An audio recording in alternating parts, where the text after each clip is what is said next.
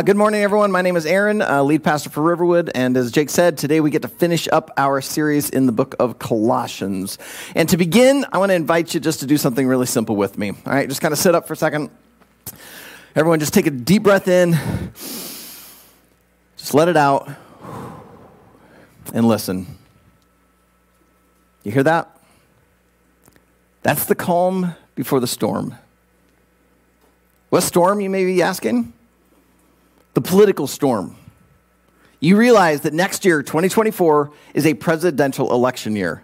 And already politicians are posturing and getting their name out there and positioning themselves to declare their candidacy and drum up as much support as possible. I don't think I'm ready for this. All right, you're probably going to need to pray for me. Because one of the tactics so many politicians use is this. They paint the picture of their opponent as basically being the spawn of Satan. That if you vote for them, you may as well just let Satan have foothold in the White House. And DC is going to fall apart, the fabric of America is going to rip apart, and so we cannot let that donkey or that elephant get in office. Otherwise, we may as well just set off an atomic bomb. I remember years ago hearing about some politicians who were on opposite sides of the political aisle going golfing together. Or they might, do dinner together. Or I even heard of two families that went on a vacation together. Even though they were politically opposites, they still had friendship and respect and could go and do a vacation. I don't think we see that anymore. Because you cannot risk your constituents back home finding out that you convorted with the enemy. Because, God forbid you might play cards with them, or go bowling with them, or even walk into the same grocery store as them, because they are evil. They are the enemy, and we need to have nothing to do with them. Now, this is not just happening within the halls of Congress or, in the streets around the Golden Dome in Des Moines. This is being pushed out to the general population. We see it and hear it on podcasts, cable news, social media. It's at the point where you can no longer even talk with someone on the opposite side and have a civil conversation, because to do so gives them respect to their message that they don't deserve. And so we must shame them and yell at them and just treat them like absolute trash, because, after all, they are. The problem, though, is it isn't just happening in the political realm. This kind of discourse is now transferring over into multiple arenas. That we cannot have a conversation of respect and civility with someone of a different faith or a different church.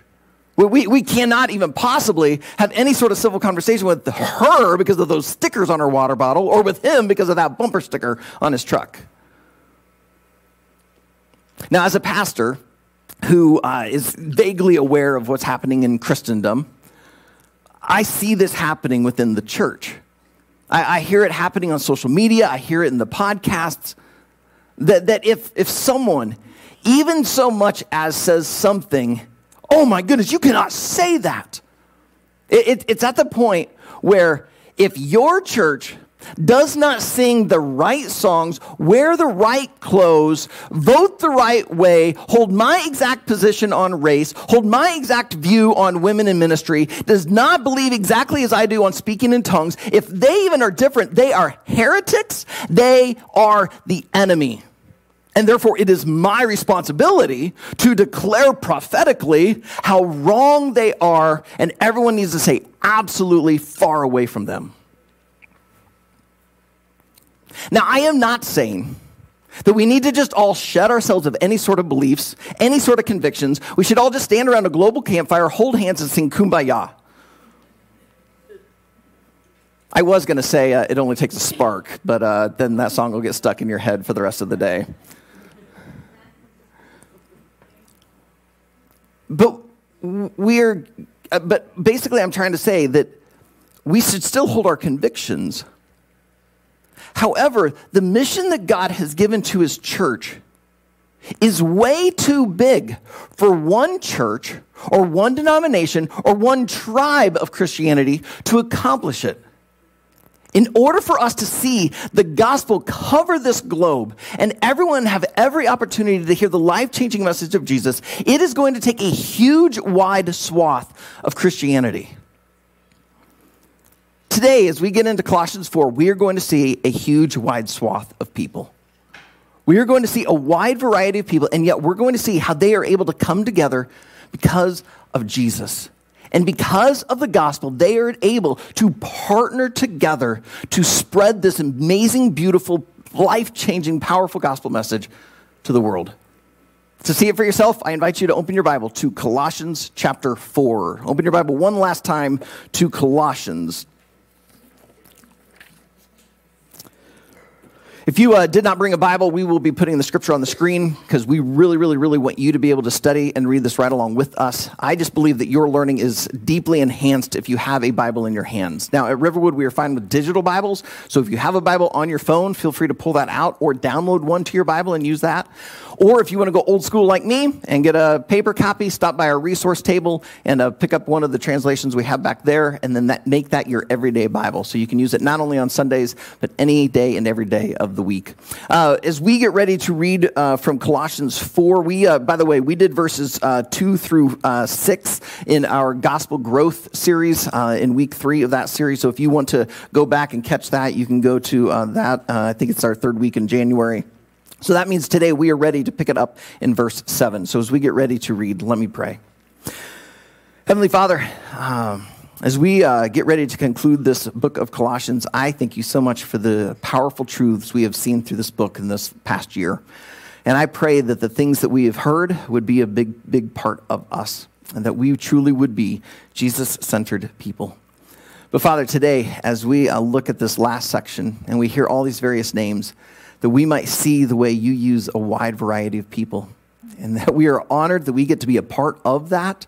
But help us, Father, to not so much as demand everything done our way, but rather we'd want to understand your way, what you are calling people to. Lord, help us to figure out how to walk that fine line of grace and truth, to hold to the convictions that we think your Bible teaches, but to live with the grace and humility to realize we might be wrong. Father, we want to follow you, not just our own way, our own system, our own preferences. We want to let you be God, you to be in control of your church, and you to lead and guide her to be who you call her to be. And we are a part of that as a church family. So, Father, I pray that you'd help me to teach today with accuracy and clarity, that it would be in line with your word and your scriptures, and that we would each find ourselves so thankful for what you are doing globally through our brothers and sisters in Christ, even if they come from different churches than us. In Jesus' name we pray. Amen. If you're a first-time guest, you may be thinking, oh, great, I'm catching the very end of a series. Well, first of all, you're not going to feel out of touch, all right? I think there's still stuff in here for you. But also that means some good news. It means that you could join us next week when we start a brand new series. We're going to study the book of Acts. And I think today is a great preparation for the book of Acts. Because when we get into Acts, we are going to meet a lot of different people. And I mean a lot. So today is a little bit like preparation, a little bit of exercise, getting ready for that. Because today, Paul introduces us to a wide variety of people. So start with me in verse 7 of chapter 4. Tychicus will tell you all about my activities. He is a beloved brother and faithful minister and fellow servant in the Lord. I have sent him to you for this very purpose, that you may know how we are, and that he may encourage your hearts. And with him, Onesimus, our faithful and beloved brother, who is one of you. They will tell you of everything that has taken place here. Aristarchus, my fellow prisoner, greets you, and Mark, the cousin of Barnabas, concerning whom you have received instructions. If he comes to you, welcome him. And Jesus, who is called Justus. These are the only men of the circumcision among my fellow workers for the kingdom of God, and they have been a comfort to me. Epaphras, who is one of you, a servant of Christ Jesus, greets you, always struggling on your behalf in his prayers, that you may stand mature and fully assured in all the will of God. For I bear him witness that he has worked hard for you and for those in Laodicea and Hierapolis. Luke, the beloved physician, greets you, as does Demas. I give my greetings to the brothers at Laodicea and to Nympha and the church in her house. And when this letter has been read among you, have it also read in the church of the Laodiceans. And see that you also read the letter from Laodicea. And say to Archippus, see that you fulfill the ministry that you have received in the Lord. I, Paul, write this greeting with my own hand. Remember my chains. Grace be with you. That very last verse there, verse 18, you may think it's just Paul, signing off. We sign our letters sincerely, and then we put our name. But typically in Paul's day, most people were not used to writing. They didn't feel comfortable writing. And so to write a letter like this, they would actually go maybe down to the market and they would hire a professional scribe. They would dictate the letter out loud as the scribe wrote it all down. Many of Paul's letters were written this way. Occasionally, even some of the authors insert their own name in there. Oh, hey, by the way, I also say hi. But Paul wants them to know this really is coming from him. And so at the very end, he takes the pen from the individual, dips it in the ink, and he writes on there, I, Paul, write this with my own hand. I want to say hi, grace to you. In other words, he's verifying everything he just said, saying, this really is from me. Hear it, believe it, now live it out. Well, one of the things we heard him say back in chapter 3, verse 11, we saw this back in November last year. He says, here, meaning here in the gospel, here within the church of Christ, here there is not Greek and Jew, circumcised and uncircumcised, barbarian, Scythian, slave, free. But Christ is all and in all. In other words, Paul is saying that it does not matter if you are a circumcised Jew or an uncircumcised Greek. God loves you. Jesus died for you. You matter to him. It does not matter if you are free or in slavery. You matter to God. In fact, he even says, it does not matter if you are a barbarian, someone who doesn't even speak the beautiful language of Greek. God loves them. He's for them. Jesus died for their sins. He says a very similar thing back in the book of Galatians, chapter 3, but he adds on one more category, that of gender. In Galatians 3:28, he says, there is neither Jew nor Greek, there is neither slave nor free.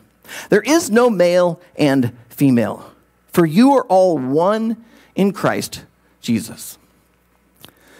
To Paul, this is not just a theological concept.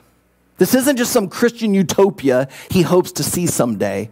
No, this was something that Paul was getting to experience, something he was living out.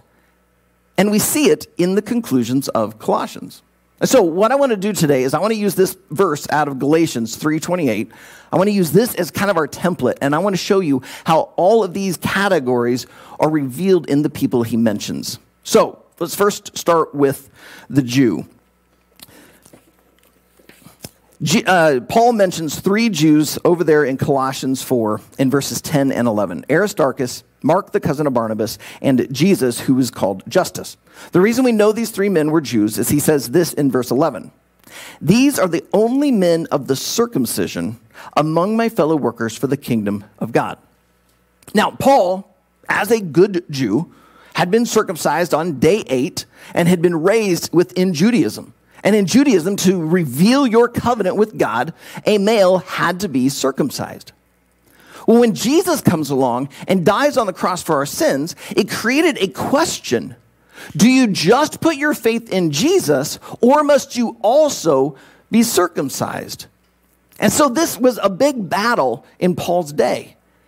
Paul came to the conclusion, because of what God had put on his heart, that you did not have to be circumcised in order to enter into this relationship with God. It came only through Christ. But there were those who were so opposed to that idea that they thought he was basically trying to ruin and wreck Judaism. And so that's part of why he's in prison in Rome. They had him arrested. They tried to, try him, put him on trial. And eventually he has to appeal to the Caesar. And now he's in Rome writing this letter. But not all of the circumcision party was clearly against Paul. Some of them actually agreed with him. Primarily, at least 3. Aristarchus, Mark, the cousin of Barnabas, and Jesus called Justus. Let me just point out a couple of things about each of these guys. First, Aristarchus, he describes him as a fellow prisoner. That may be true. Maybe he really was put in prison for some of the same reasons as Paul. But more likely, Paul is under house arrest, all right? He's not locked away in a cage somewhere. So he's under house arrest where people are allowed to come and go. We hear this at the end of the book of Acts. Well, as Paul is able to entertain people, perhaps Aristarchus believes so much in the ministry of Paul, he chooses to stay there with Paul to make sure he's fed. Maybe he's like a secretary, manages his schedule as people are coming. Maybe he's helping, find the scribes. Maybe he is one of the scribes. We don't know. But it seems more likely he's choosing to be with Paul and thus is sort of like a fellow prisoner. The next guy I want to point out is the third guy mentioned, Jesus called Justus. You may think it's a little weird that a dude was named Jesus. I mean, isn't there just one Jesus? Well, Jesus was a very common name in that day. It was simply the Greek form of the Hebrew name Joshua. Well, a lot of parents want to name their kid after the great leader, who came after Moses, Joshua in the Old Testament, but they give him the Greek version, Jesus. Well, perhaps out of reverence for the Christ, Jesus of Nazareth, this Jesus decides to not go by his Greek version of his name. He decides to go by the Latin version, Justus. But then the third guy mentioned is Mark. And I've saved Mark for last because Mark, we're going to meet him in the book of Acts. And I kind of like Mark's story. We meet him in the book of Acts, and he's known as John Mark. And when Paul and Barnabas are getting ready to head off on one of their missionary journeys, Barnabas is like, hey, let's take my cousin. So Mark comes along with them. But on the trip, Mark decides, this is too hard. I don't like this. I miss home. I miss my food. I miss my girlfriend. So he ends up hightailing it back to Rome and abandons them. Well, eventually, Paul and Barnabas end up back in Jerusalem. And while there, they reconnect with Mark. And they're getting ready to take off on another missionary journey. And Barnabas says, hey, Paul, let's take Mark again. Paul's like, no way. The dude is totally unreliable. We cannot trust this guy. Barnabas is like, but Paul, God forgives us of our sin and mistakes. We need to forgive him. After all, I am Barnabas, the son of encouragement. So come on, let's just include him. Paul's like, no. The book of Acts tells us it became so contentious that the two actually split ways. Barnabas grabs Mark and they head off on their own missionary journey while Paul partners up with Silas and they head off to continue to spread the gospel and plant churches. So I absolutely love that Mark is mentioned here at the very end because it means that Paul has forgiven him. There's another place in Scripture where Paul says, Mark is helpful to me. Here, he's considered an encouragement. As Mark matured and grew, he became a beneficial partner in the gospel to Paul. So much so that Mark eventually went on to write the gospel that bears his name, the Gospel of Mark. So there's at least three Jewish people that we see mentioned in here. All right, how about Greek? Before I point out one of the Greeks mentioned here, I want you to realize that when Paul uses that term Greek in Colossians 3:11 as well as in Galatians 3:28, he just simply means Gentile. All right, it's a non-Jew. It's not just someone who's from the country of Greece. Right, when I was working at an English-speaking camp in the Czech Republic, the church I was on staff with, we had a English-speaking camp mainly for business leaders that our church did every year. And the leaders of this trip wanted more young adults to go. And so I, as the young adult pastor, was invited to go so I could see it and then try to recruit more young adults to be a part of this. So we travel over to the Czech Republic. They didn't trust me to teach English to those who were lower speaking, so they gave me the higher speaking people. At first I thought I was really honored, and then I found out that, well, no, the people who are kind of the weakest in English teach the higher classes. So I'm teaching the highest class, and one of my students is telling a story about her and her boyfriend and how they ended up in this big argument. She goes, yeah, that's because we're Italian, and she keeps right on going. And I'm thinking, oh, I had no idea she was Italian. And then I think she could kind of see the surprise on my face. She goes, oh, no, I'm Czech. It's just that if anyone in the Czech Republic has kind of a loud personality and they argue about all sorts of things, they're called Italian. Well, likewise here, if you're not Jewish, to many of the Jews, you were just Greek. Because Greek was the language, the universal language of the day. So even though they're living under the Roman Empire, Greek was the language that people spoke. So if you were not a Jew, you were a Gentile, or you could be called Greek. One of the most prominent Greeks we see in this is listed right there in verse 7, Tychicus. We meet Tychicus actually in the book of Acts, chapter 20, where we discovered that he is from Asia. Now, before you start thinking he must be Chinese, in Paul's day, Asia was like modern-day Turkey. But he would have not been a Jew. And yet, do you see how Paul describes Tychicus? He describes him as a beloved brother a faithful minister, and a fellow servant. The word there for servant is the same as what we saw last week when we were studying chapter 3, verse 22 through chapter 4, verse 1. It's this word doulos. It can mean servant, more likely bond servant, someone who willingly is signed like one of those 7-year contracts to serve as a slave. Tychicus, though, is not a slave of any earthly master. What Paul is saying is that he is a slave of Jesus Christ. But it's not truly just the word doulos. Paul tacked on a little preface to it, and it means fellow servant. In other words, Paul is saying, I too am a slave. My master wants me in prison in Rome right now, because it's from here I'm able to write these letters to encourage the church, many of which then get collected and become our New Testament. It's also the place where people can come and visit him so that he's not out and about. People now know how to come and get to Paul, and he can disciple them and share the gospel with them. And so he sees that even where most people say, like, oh man, that's horrible that you're in prison, Paul's like, nope, this is where my master wants me. But just as the master wants Paul in prison, the master wants Tychicus to do a role. Tychicus is bringing this letter to the church in Colossae. That was part of his role, the way he's helping to spread the gospel. I believe that Tychicus is actually carrying 3 other letters. He isn't just carrying the letter to the church in Colossae. He's probably carrying a letter to the church in Ephesus. These 2 letters are so incredibly similar. He mentions here in chapter 4 a letter written to the Laodiceans, so I think that's another letter. Some people believe that is the letter for the Ephesians, but other scholars say no. So I think there's actually another one. And then there's a letter written to Philemon. I believe Philemon was written almost exact same time, and I'll explain why here in just a little bit, but I believe Tychicus is also carrying that letter. So he's carrying 4 letters. If Paul was racist, like many of his fellow Jews were, looked down upon the Greeks, there's no way in the world he would entrust this important role of carrying these letters that share the gospel, that remind them how to follow Jesus, to these 4 different entities. But to him, he's not just a lowly Greek. He's my beloved brother. He's a faithful minister. He is my fellow servant. Speaking of servants and slaves, the next person I want to point out to you is a slave. In verse 9, we meet Onesimus. Paul describes him as a faithful and beloved brother. So much like he did with Tychicus. But do you know what's missing? Fellow servant, slave. That's because Onesimus is a slave, or at least a runaway slave. You heard me talk about those 4 letters that Tychicus is carrying. One of those is to a guy by the name of Philemon. When we read the letter that Paul wrote to Philemon, we discovered that one of the people carrying it isn't just Tychicus, it's also Onesimus. And we find out that Onesimus used to be a slave to Philemon, but he ran away.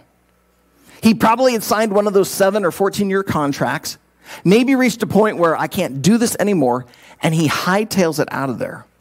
But somehow Onesimus finds his way to Rome, ends up meeting some Christians, possibly even Paul himself, hears the gospel, gives his life to Christ, is being discipled, and now as part of his discipleship, as part of his owning up to life and consequences, Paul sends him with Tychicus back to Philemon. But in the letter to Philemon, Paul says, Philemon, you owe me your life. I shared the gospel with you. You came to know Christ, and you now host a church in your home. I now need you to not treat Onesimus like a runaway slave. One of the punishments could have been death. Usually, though, they want more work out of them, but they would just make them sign another contract and be really harsh with them. But Paul is saying, don't kill him. In fact, don't even just welcome him back as a slave. Welcome him back as your brother in Christ. So, we've got to meet a Jew and a Greek, now a slave. What about the free men? Well, most everyone else here, as far as I can tell, are free. Let me point out a couple of them. In verse 12, we meet Epaphras. Well, actually, we don't meet him here. We actually met Epaphras all the way back in chapter 1. In verses 7 and 8, we heard that it was Epaphras who had brought the gospel to the church in Colossae. A lot of scholars believe that Epaphras was from Colossae, ended up traveling to Ephesus, about 100 miles away, lived and worked, and while there, hears the gospel through the church that Paul planted. After several years of being disciple and growing, Paul takes off on a missionary journey. Epaphras has this sense he's supposed to go back home. So he travels to Colossae, shares the gospel, and a church ends up being planted. Perhaps he pastored it for a while, and then he has this opportunity to travel to Rome. He gets to Rome and he tells Paul all about this church that started in Colossae. That's part of why Paul gets so excited and ends up writing this letter. And he sends it with Tychicus because Epaphras, one of the Colossians, had come and been there with him. But what I want to point out is, did you notice how he also called Epaphras a servant, a slave of Christ Jesus? I find it interesting that with the free men, like Paul himself, Tychicus, Epaphras, he calls them slaves. But the actual slave, he says nothing about it. It's almost like Paul is wanting to say to the free men, okay, yeah, you're free in this world. You don't have an earthly master. However, if you've given your life to Christ, you have a heavenly master. Yes, you are the son and daughter of the Most High God, but you're also a bondservant, willing to give your life to follow him and do whatever he calls you to. But to the slaves, he doesn't call them slaves. They already know. He wants to remind them, you are free. You are freed from your sin. You are free from these things. So yeah, you may have an earthly master to serve, but that's okay. God doesn't look down upon you. You are free. It's like he finds such delight in pointing out how God flips the entire economy. Where we think being wealthy is the most wonderful thing, and the scriptures teach, no, being wealthy sometimes is harder because you miss what God wants to do. Sometimes being poor in this life is actually better because you're way more open to be able to receive from God and depend upon him. What better place to be? So, with Onesimus, the slave, he drops the title. But for Tychicus, for Epaphras, no, these are my fellow servants in Christ. Another free man I want to point out to you is Luke. We meet Luke down in verse 14. Luke, the beloved physician, greets you, as does Demas. I just want to point out Luke to you for a couple of reasons. First, he not only wrote the gospel that bears his name, he also wrote the book of Acts, the very book we are about to go and study. But I also point him out because it says that he is a physician. Now, like our physicians in our day, he would have been very well educated. Apparently, there was a big medical school in Hierapolis or Laodicea, which were near Colossae. So it's possible some of these people in the Colossian church know Luke personally. That's probably why he's sending some greetings. But while he was highly educated, he was not at the top of the social status. It turns out that physicians were hired like slaves. They would be hired by someone really wealthy to be their physician for the whole family, for all of their servants. And so Luke most likely served at least one 7-year term as a slave to some wealthy family. Now, we don't believe he remained there. In the book of Acts, which he wrote, we see how he joined up with Paul and traveled around some. If he was a slave, there's no way he is able to travel. So he must have completed his time as a slave and has now become a free man. So we've met Jew and Greek, slave and free. How about male and female? Well, the male part is quite obvious. Almost all these guys mentioned are men. But there is one female mentioned. We meet her down in verse 15. He says, give my greetings to the brothers at Laodicea and to Nympha and the church in her house. All right, so this is not someone who's in Rome with Paul who's sending their greetings to the church in Colossae. This is now Paul and the people with him saying, hey, we want to greet you guys. Also, while we're sending these greetings, please spread our greetings to these other people, these brothers in Laodicea and to Nympha. Now, to be fair, I need to point out that there are some Bible translations that do not consider Nympha a female. They consider Nympha male. Because it turns out that in Greek, by the way, I am not a Greek scholar, so I'm having to rely on other tools to help me understand this.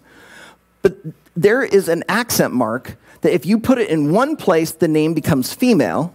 If you put the accent mark in a different place earlier in the name, it becomes male.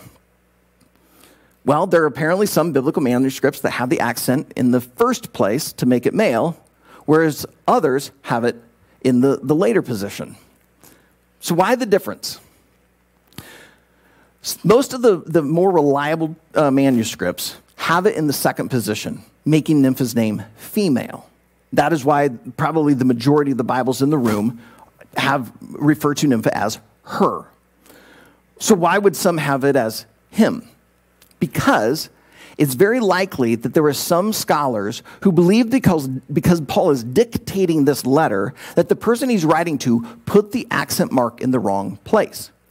Because elsewhere in the scriptures, Paul talks about the role of women in ministry and says, in a sense, that that role of elder, of pastor, is reserved for men. So some of these scribes probably thought, oh, well, then I guess that this must not be a female, this must be a man, because it says, greet Nympha and the church in her or his house.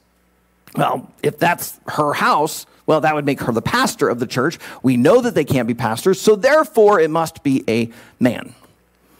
Now, I am thankful that there are translations that say, well, these are the more reliable manuscripts, so we're going to go with that and we'll say her, even though it creates a bit of a quandary within this. If Nympha is female, that means that it did not matter to Paul. He knew that females had spiritual gifts that God could use them to find and follow Jesus. In a moment, I'm going to talk a little bit about complementarian, the idea that men and women are complement one another and so therefore should serve each other in ministry, or egalitarian, that all levels of ministry leadership are completely equal and available to everybody. But if Nympha is female, and the fact that Paul is sending greetings to her is saying, women have a role in the kingdom of God. God can use them to help others find and follow Jesus. So we see Paul talk to Jews and Greeks, slave and free, male and female. They all matter. They're all used by God for the spreading of the gospel and the spreading of the kingdom. And so therefore, because Paul knew that Jews and Gentiles could work together to advance the gospel, we, as a church, need to be a place that is willing to participate with other Christians of different tribes, different languages, different viewpoints. Because Paul was willing to work with slave and free, we need to believe that God loves all people, and he can use them regardless of their age, regardless of their education level, regardless of their income, regardless of marital status, regardless of whatever other demographic category you want to create. And just as Paul is sending greetings to both men and women who are partnering together in the gospel, we as a church need to be a place that can partner with others in the advancement of the gospel, regardless of their viewpoint on gender. Now, with that said, this does not mean we cut back on any convictions. Like, well, it's okay. Back in 2019, when we were getting ready to establish elders, I did a 3-week series on what it means to be an elder. We walked through several different passages in Scripture, and I showed how my conviction is that the Bible teaches that that role of pastor, elder, is for men. And yet, I shared at that time, which I will share again, that if I had my way, it would be completely open. It would not matter whether you're a man or a woman. Spiritual maturity and calling and gifting would be all that matters. And so, while in my heart, I want to be an egalitarian. I think it's where we're at culturally. It's where I want to be. But I have yet to be 100% convinced from the Scripture. Now, I feel like the argument here in Colossians, that's a pretty good one. But we still have to wrestle with some of these other passages. And so I'm still in this wrestling. And so because of a conviction, we're still what would be called a complementarian church. And so I tell people that, okay, we may be a complementarian church, but we're going to do anything and everything we can to look like we're an egalitarian church. Because God has created women, gifted women, and we want God to use them how he's called them. But we realize we might be wrong. If God can show me from the Scriptures where it's not complementarian, that we need to be egalitarian, I'll do it in a heartbeat. Because I realize it's not about my way, it's about God's way. And so if God convinces me, then I will do it if that's what I believe the Scriptures teach. But at this time, I'm still not 100% convinced. But to me, it's not a salvific issue. God will not give you an entrance exam at heaven saying, were you complementarian or were you egalitarian? Answer correctly, otherwise you're out. It's Jesus. And so because it's all about Jesus, we are going to seek to be as open-handed as we possibly can, which is why we are able to partner with churches who differ with us on this, and we do not look down upon them because of it. We do not think they are worse than us or even the enemy because, they have a female pastor. Because if they're trying to spread the gospel and they understand the work of Jesus on the cross, they're our brothers and sisters, and we want to work with them. We've got to stop acting like the culture around us and try to shame or mock those who see it differently than us. Instead, we need to see that God can use them just as much as he can use us. I mean, after all, in the book of Genesis, God speaks to a prophet through a donkey. If God can speak through a donkey, he can speak through me, he can speak through you, he can use any of us. And so let's walk this with humility.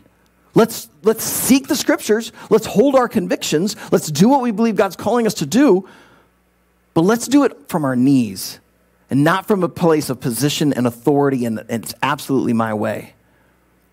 So that means if there's a church that will only sing hymns that were written before 1600, and yet they love the gospel, they love Jesus, they love people, and they're willing to work with us, we'll partner with them. This is what's allowed us to partner in the Waverly VBS every summer. There's usually 3 or 4 churches that say, hey, let's come together, let's do this for our community. We originally started doing it because we were way too small to try and pull something off like that by ourselves. And so it was a huge win. Now as we've grown, could we maybe do it ourselves? Yeah, we possibly could. And if we did, would we do it differently? Yeah, there'd probably be some things we'd do differently. And yet, it's such a win to get to work alongside our brothers and sisters in Christ in helping kids hear about this Jesus who loved them so much, he left his throne in heaven to come to earth, to take on human flesh, to live a fully human life, and yet die in the sinner's place. So it's worth it, even though we're working with some people who have convictions differently than us. It's why we can participate in the Waverly food pantry.